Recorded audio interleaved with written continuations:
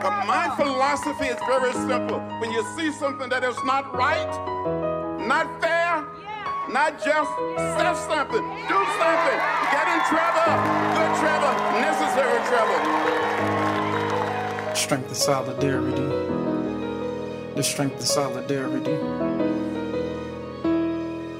Divided is our nation, combating and fighting hatred. The mission, should you choose to accept it, is fighting racist. Psychology is just a space where we run in our simulations. We load you up with the tools, then we plug you into the matrix. So have a seat on the couch, now tell me your situation. Take a look in the mirror, be honest, just who you facing. Marginalized as a youth, what challenges were you faced with? Feeling you wasn't equal, told that you wouldn't make it. Your ID isn't real, got you constantly trying to fake it. Hiding behind masks in the closet till you can't take it. Getting harder to breathe, someone choking you on the pavement. Unspeakable violence attacking you cause you Asian. Accomplices we accomplish through collaboration, engaging, educating, evaluating one another, liberating the future of all our sisters and brothers, empowering, elevating all communities of color.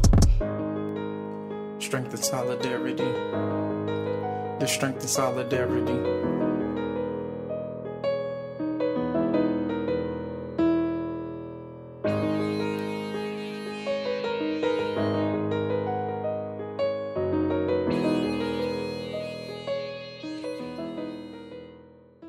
The Strength and Solidarity podcast is a conversational piece that invites scholars, community activists, leaders, artists, and entrepreneurs to discuss their work as accomplices in cultivating cross-racial ethnic solidarity.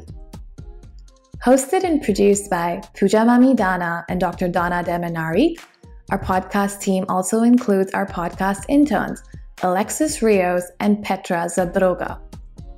The Strength and Solidarity podcast strives to engage, educate, evaluate, and empower communities of color one episode at a time.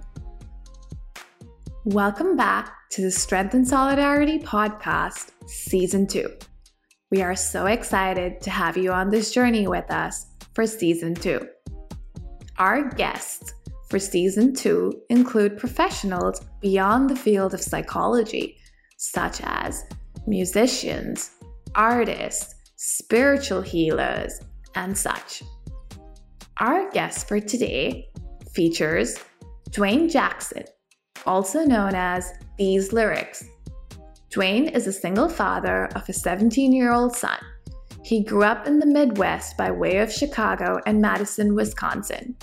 Early on, he fell in love with both sports and music and grew to be very good in both as a young man. After high school, he joined the Army and became a biomedical technician, where he had an opportunity to work all over the world. The Army presented a completely different set of challenges and ultimately prompted him to look into gaining further education in the field of psychology and management because of the leadership and motivational aspects needed. In 2010, he started a bachelor's program in psychology and then moved on to a master's of business before entering into a marriage and family therapy program. Currently, he works at UCSF Benny Hoff Children's Hospital, Oakland, as the Chief of Clinical Technologies, where he's responsible for the division of the hospitals that manages biomedical engineering, cybersecurity, asset management, clinical systems, contract management, and project management. Additionally, he owns a record label, Shadowed Dream, where he produces and creates music.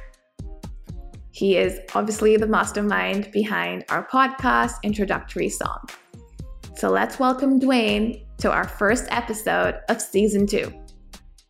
Hi, Dwayne. Thank you so much for being here on our podcast today, Strength and Solidarity with Dr. Donna and I. We're so happy to have you here. Thanks for having me. Hi, Dwayne. Welcome. Thank you. So we're just going to begin, and we'd like our listeners to know if you could tell us about your journey and your chosen career paths. Yeah, so I'm originally from Chicago, and I kind of started my career out in military service. So After graduating high school, I joined the Army Reserves, and there I became a biomedical technician. And throughout the years, I've kind of grown, got more education, and currently I'm the chief of clinical technology at UCSF Children's Hospital Oakland. So it's been very interesting between that and then going to school for things that are completely outside of the scope of that work, such as psychology, computer science is kind of in there, but I've also gone to school for business and some other things. So that's kind of where I am now. Nice. How long were you in the military for again? I'm still in. Ah, I'm in the inactive reserves now these days, so I don't have any obligations that I have to do like on a monthly or uh, mm, annual basis. But it's been 19 years for me now. wow. It's a long time. Yeah, kind So of so date. you have so you have many different professions, right? Like a biomedical engineer, you're in the army, and you're also into the music business. So what kind of got you into these many different routes that you're of professions that you're part of? Yeah, well, I think people they really have like lots of masks. And as you grow and you started to go through different parts of life, some of those things become more and more important to you. Music is something I started very young. It's like a first love. um, a lot of times sports is first, and then, as you get older and you start to be able to put together things, influences kind of get a hold of you. And so I started music probably around 12 years old. And it was just a neighborhood group. We kind of got together, it's like five of us, and we started writing music. And then from there it kind of became more than a hobby. Of course now it's a business, but I've always done music. No matter what job I've had or what school I was going to, the music was always consistent. So that's kind of how it started for me. So, for our listeners who don't know, Dwayne is actually the individual who created our music for our podcast. And it's such a wonderful, kind of introduction to the podcast. I'm just wondering, like, what inspired you and what were your creative inspirations for your music, not just for the podcast, but in general? I think I love the creativity that music kind of gives you, the ability to tap into. Um, you can do a song about one thing one moment and completely something else in a different light. And I think a lot of times, if you're interested in sort of the sport of music, because we always look at it not just as music, but as a competitive sport. um, you challenge yourself to be able to sort of tap into a lot of different things in as it relates to music, whether that's the lyrics themselves, or the topics that you can touch on, or the different genres that you can kind of tap into. And so, like, doing things like the Strength and Solidarity podcast, it's not something people normally do, like an introductory song, and especially for a psychology podcast. But to me, it's just a challenge, and I like to do things like that. And so, when Pooja asked me, and for those that don't know, Pooja and I went to school together many years ago, in the MFT program. And so when she asked me to do it, I thought it was an excellent idea, to have sort of entrance music. So it was really cool that she asked me, and so I definitely was interested. Cool. So it sounds like you actually, wear so many hats, different hats. So you were in an MFD program, you're in business, you do music, so you have creativity there. Um, I'm just really curious too, and I'm sure our listeners are as well. In terms of all of your intersecting identities, and the hats that you carry and the personas that you have to, weave in throughout these different aspects, different uh, jobs that you have. What are some of the challenges that you encounter? I think a lot of times, the you got to be able to read the room.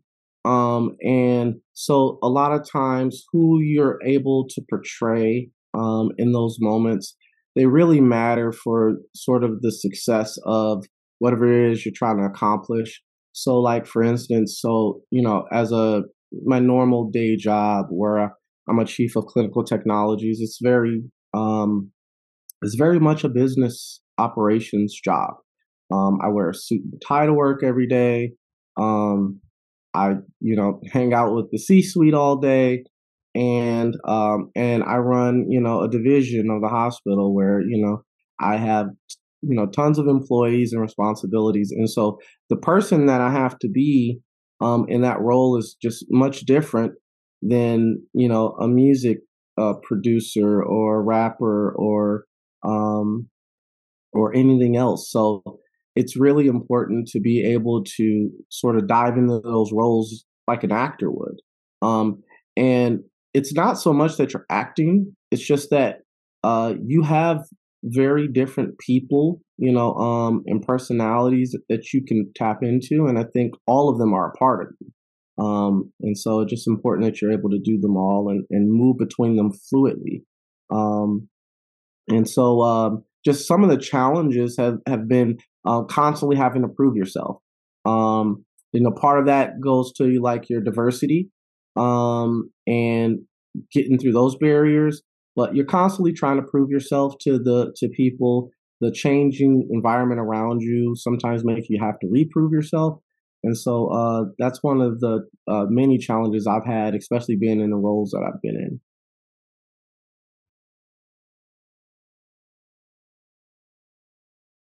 Yeah, I think just you have many roles, and also with, just being a person of color and the ways like your identities intersect in the world of like diversity, that I really like how you shared that it's really knowing your audience and knowing how to communicate sometimes in the ways that the other person might understand, or what's expected of you, unfortunately and fortunately.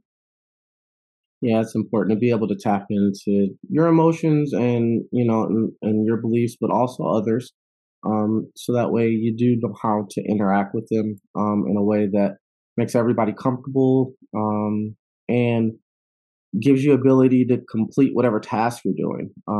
If you're not able to have that sort of communication and that sort of comfortability between the parties, it's really hard to get things done. So it's important. It's an important skill to have, which is one of the reasons I entered in psychology to begin with.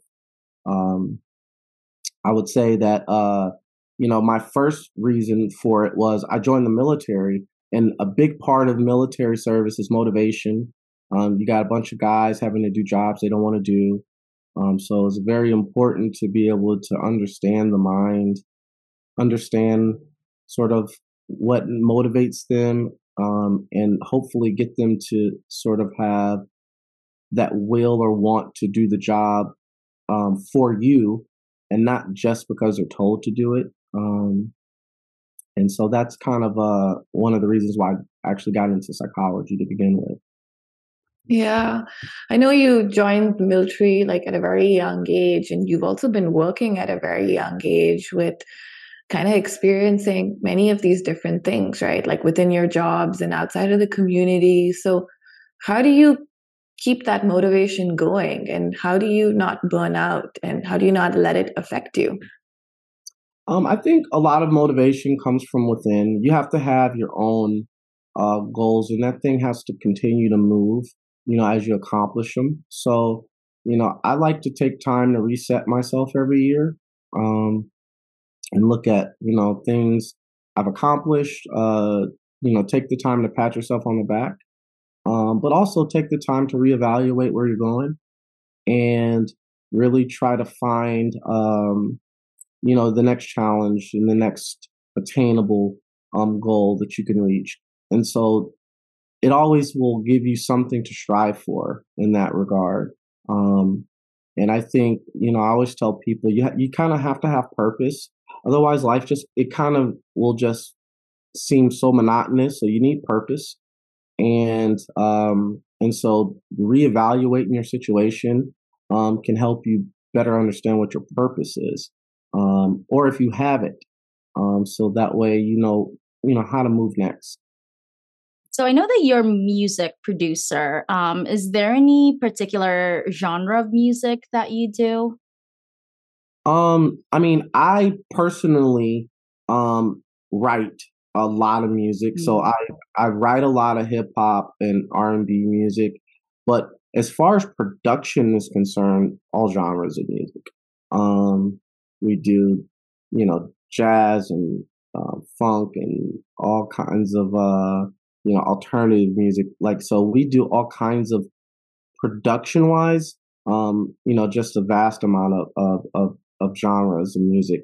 But creation wise, for me personally, my music has always been in the space of hip hop and R&B. So I do a lot of writing and recording myself. So what inspires you to, write particular lyrics in your songs? I think you can get inspiration really from anywhere. You can turn on the TV and see something you like or don't like, and you just go in the booth and you put it on paper, and you may hear a song or an instrumental that tells you what to write about. A lot of times, that's what happens. Is like some of my songs are really just created based on listening to a tune and having it take me in a direction, that I'm like, okay, this sounds good for this particular beat. And so sometimes it's completely random. But sometimes, it's very purposeful, like your soundtrack, where, she says, hey, I need a song, and, we're doing a psychology podcast, and I'm like, okay, well, I need some details. I need data. Okay, let me get a mission and vision statement. Let me get these details. And then you go in and you kind of really are very purposeful about the words that you say in it. And so inspiration can come from anywhere. Yeah, very, very purposeful for you, but like for when we listen to it and when the team listen to it, I mean, your words have so much power, and we also really appreciate how, just in that 1 minute song, you have spoken about so many different issues that, we continue to deal with. And I think you have such a beautiful way in using your voice in engaging in social justice advocacy, not just, for the music that you produced for our podcast, but even like other songs that I've heard you compose and produce, and just what you do in the world. Yeah, I think, if you have a responsibility, if you have a voice, to use it. It's important that you two are doing this. There's somebody that this is going to help. Maybe not this episode, but, one of your many episodes, right? That this might help them better understand themselves, or understand their circumstances, or understand the people that they're dealing with. So it's important that, if you have a voice, that you use it. And I think, with those words, you can do a lot if you're purposeful with them. They're very important. And so you just got to be mindful of that. Writing songs are easy. It's not as hard as it looks. It just takes practice, like any other job. But there are levels to songwriting, and so it was important knowing that for an intro song you got a minute. That you got to get all of this content in there, so that way somebody can take something from it. So it's very important that in this particular instance that, we're really purposeful trying to send the message that you guys wanted to portray. It's also very empowering, I have to add, when I listened to the clip of the song that you created, it was very empowering. It was so inspiring as well. So even though you mentioned that this episode may not be helpful, like that song was very inspiring, and we talked about it in our task force that, the members of the task force, how it really honed in on the message that we wanted to convey to our audience. And this episode is very, very important because you're the first guest of our season 2 series of our podcast. And, as Dr. Donna shared, I think we're very purposeful in each guest that we bring on to our podcast and wanting to just highlight, their voice and the work that they do. So we believe every episode that we have and every guest that we have is important and meaningful, not just to us, but even to what we put out there. And I like how you said, you have to use our voice, and, the members of the task force and Dr. Donna and I, and like I've shared this with you offline, Dwayne, is how are we getting in like good trouble, right? Like necessary trouble. And I feel like that's kind of what you've instilled in me from when I met you when I was very young, when we did go to school together, and to where we are at this day. Yeah, I agree. And thank you for the invite. Nothing like being first. So.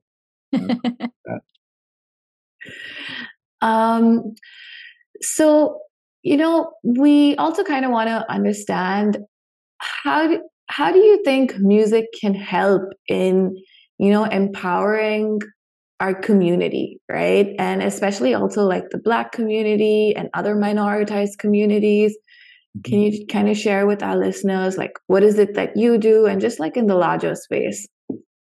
Yeah, so I think it's well documented that music is tied to people's emotions. If you just are walking down the street and can you turn your favorite song on, it changes how you feel about the walk. If you're working out, working out is hard, right? But there's nothing like your favorite song, you turn on and to motivate you. Or when you're just laying in bed at night and you just want to relax yourself, your favorite song. So I think music has a way of penetrating people and providing some sort of emotional connection. And if you're responsible with it, you can do more than just touch people's emotion. You can teach. You can give them something. You can sort of arm them with knowledge. And I think that's one of the things that's kind of cool about being creative in the space is that, you may be able to say some things that people would never know about because they're not going to go out and search that data. But if you put it in a song, it may reach them. And so you have an opportunity every time you lay down some music to provide information and messaging and, and ultimately give them an ability to understand you as the artist and understand, the message that you're trying to portray. And that can come in the form of, an upbeat, song or a really slow song. It doesn't matter. So that's what's cool about music is it can do that in so many ways and you don't even know it's happening to you. Yeah, I like how you're speaking to, I mean, if you really just think about it, like music is also very universal, right? It doesn't matter like what race, ethnicity, culture, like diversity you might identify with, but there is that universality that exists within music and amongst many different cultures. And you kind of reminded me of this memory where when I was in school back in India, I was in the 8th grade, and one of my English teachers we had actually an assignment, and she played Where Is the Love by Black Eyed Peas, that song. And she turned us listening into that song into like writing a whole paper on it, but in an English language class. And like, how do you use like rhetoric writing, and how do you talk about like your feelings and emotions and things like that. And after hearing you kind of share this right now and me having this memory, what I've actually also been thinking about is I'm a TA for my intercultural awareness development class at my university. And I've actually been telling my professor who teaches the class that when we start off the year in fall semester, I actually want to use our podcast intro song as something in that manner to make the students listen to it and kind of have a discussion on what comes up, right? Because teaching methods just don't have to be like a presentation or students reading a particular chapter and coming and talking about it. Like, teaching methods can also change into bringing a podcast in, bringing music in, and having a creative and like discussion process and learning through that. Yeah, that's important because I think we all know that everybody doesn't learn the same. So it's important to be able to have variety in your teaching. So that way you make sure you reach all your students. Everyone has an opportunity to learn the way that they're best able to. So yeah, I do think that for some people, music is a great way of finding out information. And so, everybody's not able to message well in music. So there's no question that there's plenty of music that may or may not do anything for, as far as a message is concerned. But some of the really good artists, they're really able to do that. And the Black Eyed Peas are one of them. They're very good. So absolutely. Yeah. Is that how you're making good necessary trouble, Dwayne, is through your music? I do it through a lot of ways. Music is one of them. I'm very into sort of mentorship throughout my professional career. So I do a lot of teaching at my hospital, a lot of mentorship. We do a lot of training, so I do a lot of that as well. And then really just trying to be a great friend and family member and representative of the various parts of your life.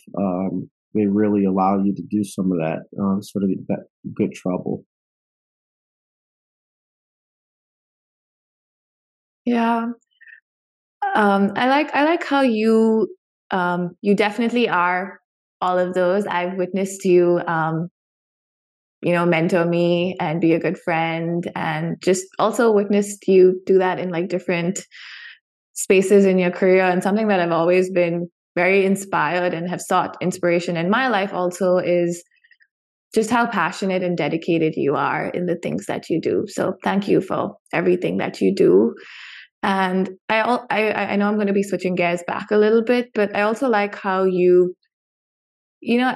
most of us are. I mean, we are in the space of psychology, the three of us, and some of us are clinicians and teaching and things like that. And you also made me think about how, many of the young children that I work with, or even teenagers or young adults, like at a university center or at a school, especially children human beings from minoritized communities, often they'll bring in music they're listening to, in the session. So for instance, if they're being bullied by their height or just by the way they look or things like that, they actually seek healing from the music that they listen to, and they bring that into session and use that as a way to kind of become stronger or things like that.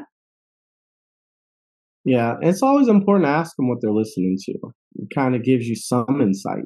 And it's a great place to start a connection a lot of times is hey, what are you listening to? Who's your favorite artist? And maybe you guys have some sort of common ground there. It's a great way to try to build a connection, especially at the beginning. Music always tends to bring people together.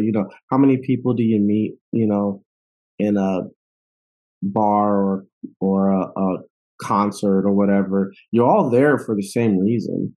And a lot of times it has to do with the music. That usually is the deciding factor of which location you go to, which concert you go to. And so you already have something in common. So it's a great starting place, just for conversation and connectivity. Yeah. So we kind of want to understand, what do you think are the steps we need to see in the field or just in our community to see more cross-racial ethnic solidarity to be better accomplices in this world? I would, so I guess to start, from sort of a clinician space, as somebody who was going through a program, I think one of the things both you and I notice is that the method in which we teach folks, and the examples that we're able to provide, they're very dated. I think a lot of times, um, we really, I think the field could benefit from sort of updated materials. I think the teachings, they last the test of time, but I think the materials and the relevance of some of the materials and sort of the look and the presentation of them, they could definitely use a makeover. And I think that would be a great place to start, with all of the students, the new students coming in, if they're able to see things that are very much relatable.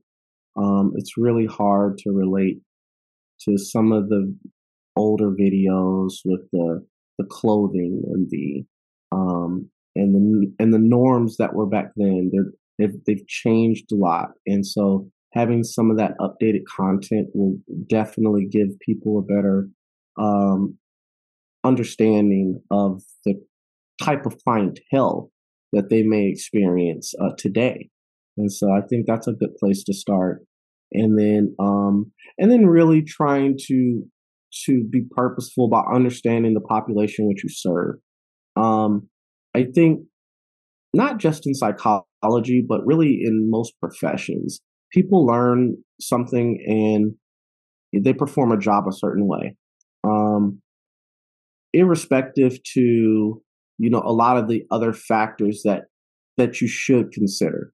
And if you go into a session and you say, well, I'm a behavioral therapist, and I do it this way, you don't really serve the patient, by not understanding their culture and where they come from, and maybe some of the things that would trigger them. So like, you really want to make sure that you understand your population just as well as you understand the tools that you're going to use to serve the population. So I do think having education around the actual culture really is important. And I don't think enough of that is done in the space either.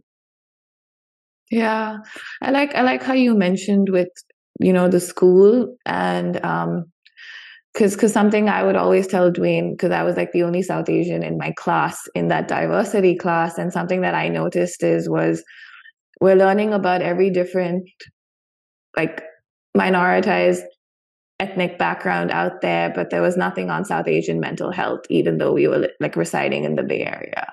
And to me, that was like, why does that exist, right? And I think, with your second point, I don't know how you both feel about this, and I would like your opinion on it. But something that I've noticed, especially in school and in these psychology spaces, even on like the broader associations, is people using the word cultural competency. Mm-hmm. And I understand initially why that was used, but the older I've gotten and the more like diversity work that I'm doing, sometimes you're not even competent in your own culture.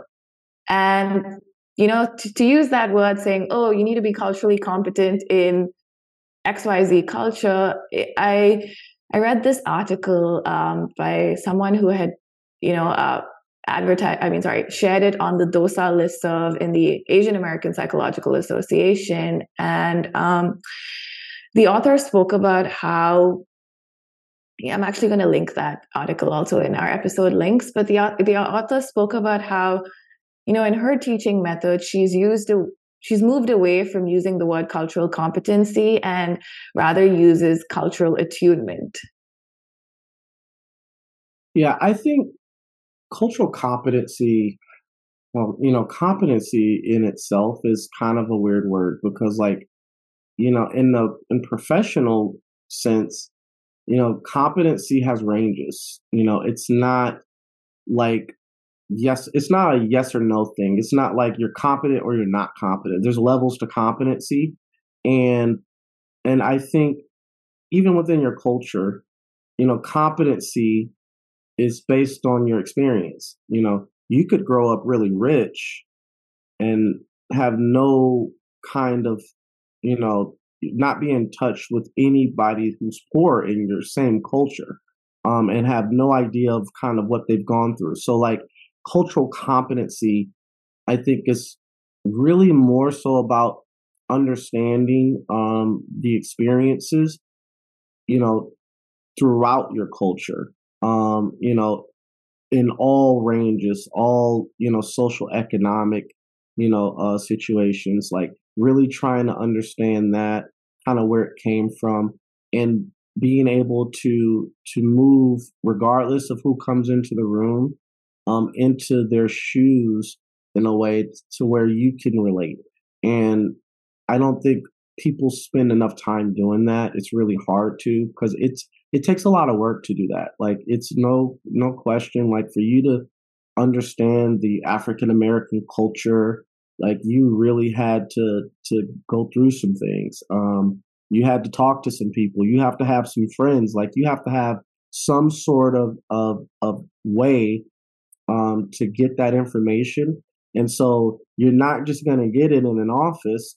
You got to go out and seek it. Like, so, I think some of the best therapists, they do that. They get themselves involved in the populations they serve, and it provides them sort of an extra sense, like an extra tool and an ability to touch, them in ways that, the school just can't teach you.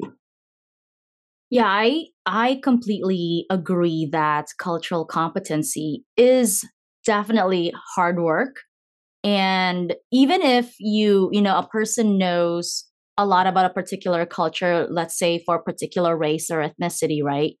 Even within that particular race or ethnicity, there are variations that one person cannot possibly know everything in their lifetime, because there's a lot of intersecting issues there too, like gender, sexual orientation, socioeconomic status. There's so many that you're right. It's almost like it's this goal that you want to achieve, but it's almost like you're setting yourself up for failure that you cannot achieve.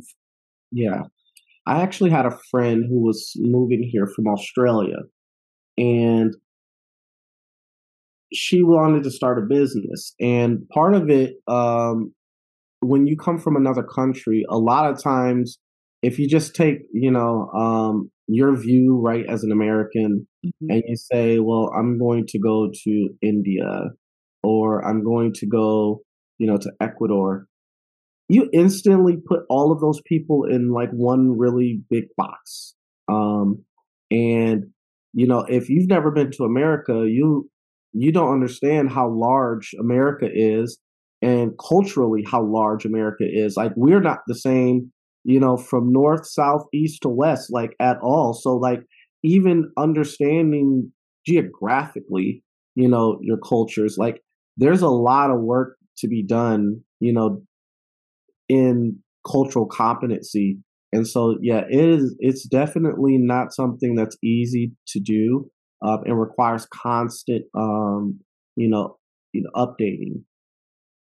So is that kind of what you told your friend who is moving, like about? Yeah, I had to explain to her, like, listen, it doesn't work the way you conceptually thought it was going to work, and and you really need as much information as you can, especially starting a business, because you'll fail really quickly by not doing your homework. And so, um, I told her she really needed to take the time to come here Yeah, first, understand, yeah, where you're moving to, the market, like, how business works here. We're yeah, very much set up different. Being capitalist is very different, um, than sort of their way in Australia, where they sort of have this industry set up with jobs and things, and it's regulated by the government and that kind of thing. yeah. Yeah, I'm hoping that, the field and the community, because language is so important, right? Like we've spoken about how language is not just important in the way you communicate with the ways your identities intersect and the different jobs you hold and your role in the society, but also like how you use that through your music. And I'm hoping that we move away from saying cultural competency and, use terms like cultural sensitivity or cultural like humility or even cultural attunement, because at the end of the day, even someone from that own culture is not like, you might have some understanding, but it's wrong to say that you're competent in all these other things. Yeah, I like to just reset myself and act as if I don't know anything, Yeah. because ultimately, you go in there. My job is to listen and understand you and what you've brought into the room, and provide you tools to deal with whatever it is you're going through. So I don't even know that it's as important, um, to term it as it is to do the work and do the best of your ability to understand whatever that is. I think it's important. Wise words, Dwayne. Yeah, I like how you said that because, my spiritual teacher often also tells me that you, anyone who says that they know everything is like you don't know everything, and you always need to be open to learn and open to hear someone else and hear their experiences. And I like how you answered that, to be better accomplices, it's also important to constantly educate yourself, right? And that's just not getting a degree, because like sometimes that just you don't even get the full, it doesn't do justice, but there's that continued education in working with the population you want, or attending conferences or reading or things like that. So we do have one more question left for you. Okay. And in thinking about all the life experiences that you've had so far, what would you have told your younger self? What words of wisdom would you like to share, with the younger generation or just anyone listening to our podcast, and something you would wish you told yourself at different stages in your life when you were younger? I think I would tell myself, you really have to strive for happiness, and and a lot of times you may not know exactly what it is you want to do, but you usually know what makes you feel good, what makes you happy. And sometimes that might be starting a business, and sometimes that might be going to college. Sometimes that's just gaining a better social circle. You hang out with people who bring you down, like that doesn't help you. So I really think that happiness should be what you're striving to do, and that can move you in a lot of directions. And so, but if you're always looking for that, I think you'll tend to make better decisions. So long as the things that make you happy are not harmful to you as a person or your body, I think you'll always tend to do the things and you'll have no regrets. When I do music, it makes me happy. So when I bought a house, I said, well, I have to have a place for my studio.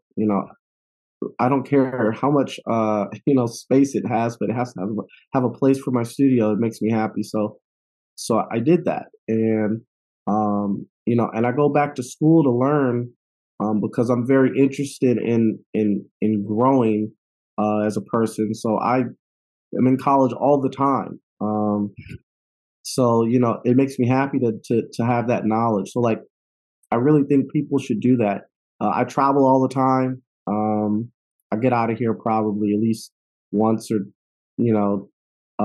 twice every other month, and that makes me happy. It resets me. So like, you just really have to do those things that you enjoy, and you won't regret a whole lot of anything.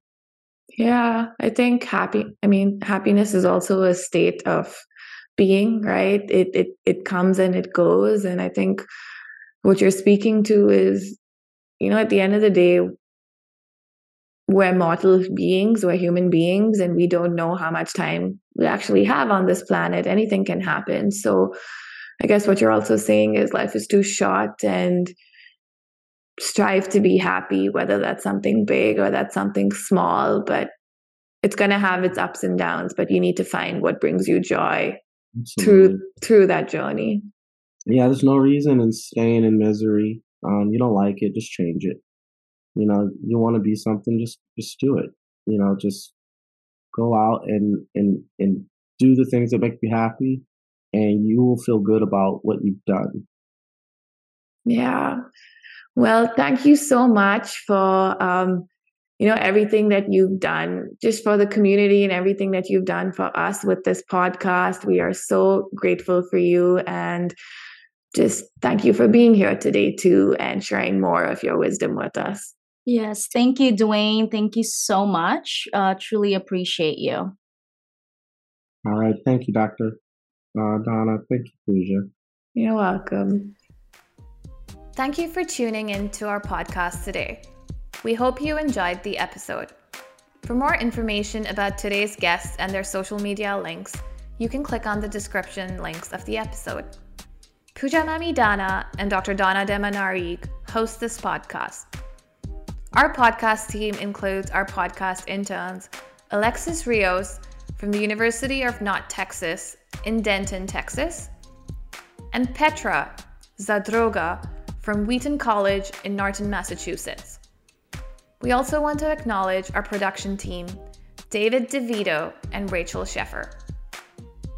If you would like to know more about us or to watch video clips of this interview, then follow us on Instagram at APADiv45_Presidential Task Force, on TikTok and X at APADiv45_Coakley, or on YouTube and Facebook at Dr. Kevin Coakley's APA Division 45 Presidential Task Force. Strength and solidarity. The strength and solidarity.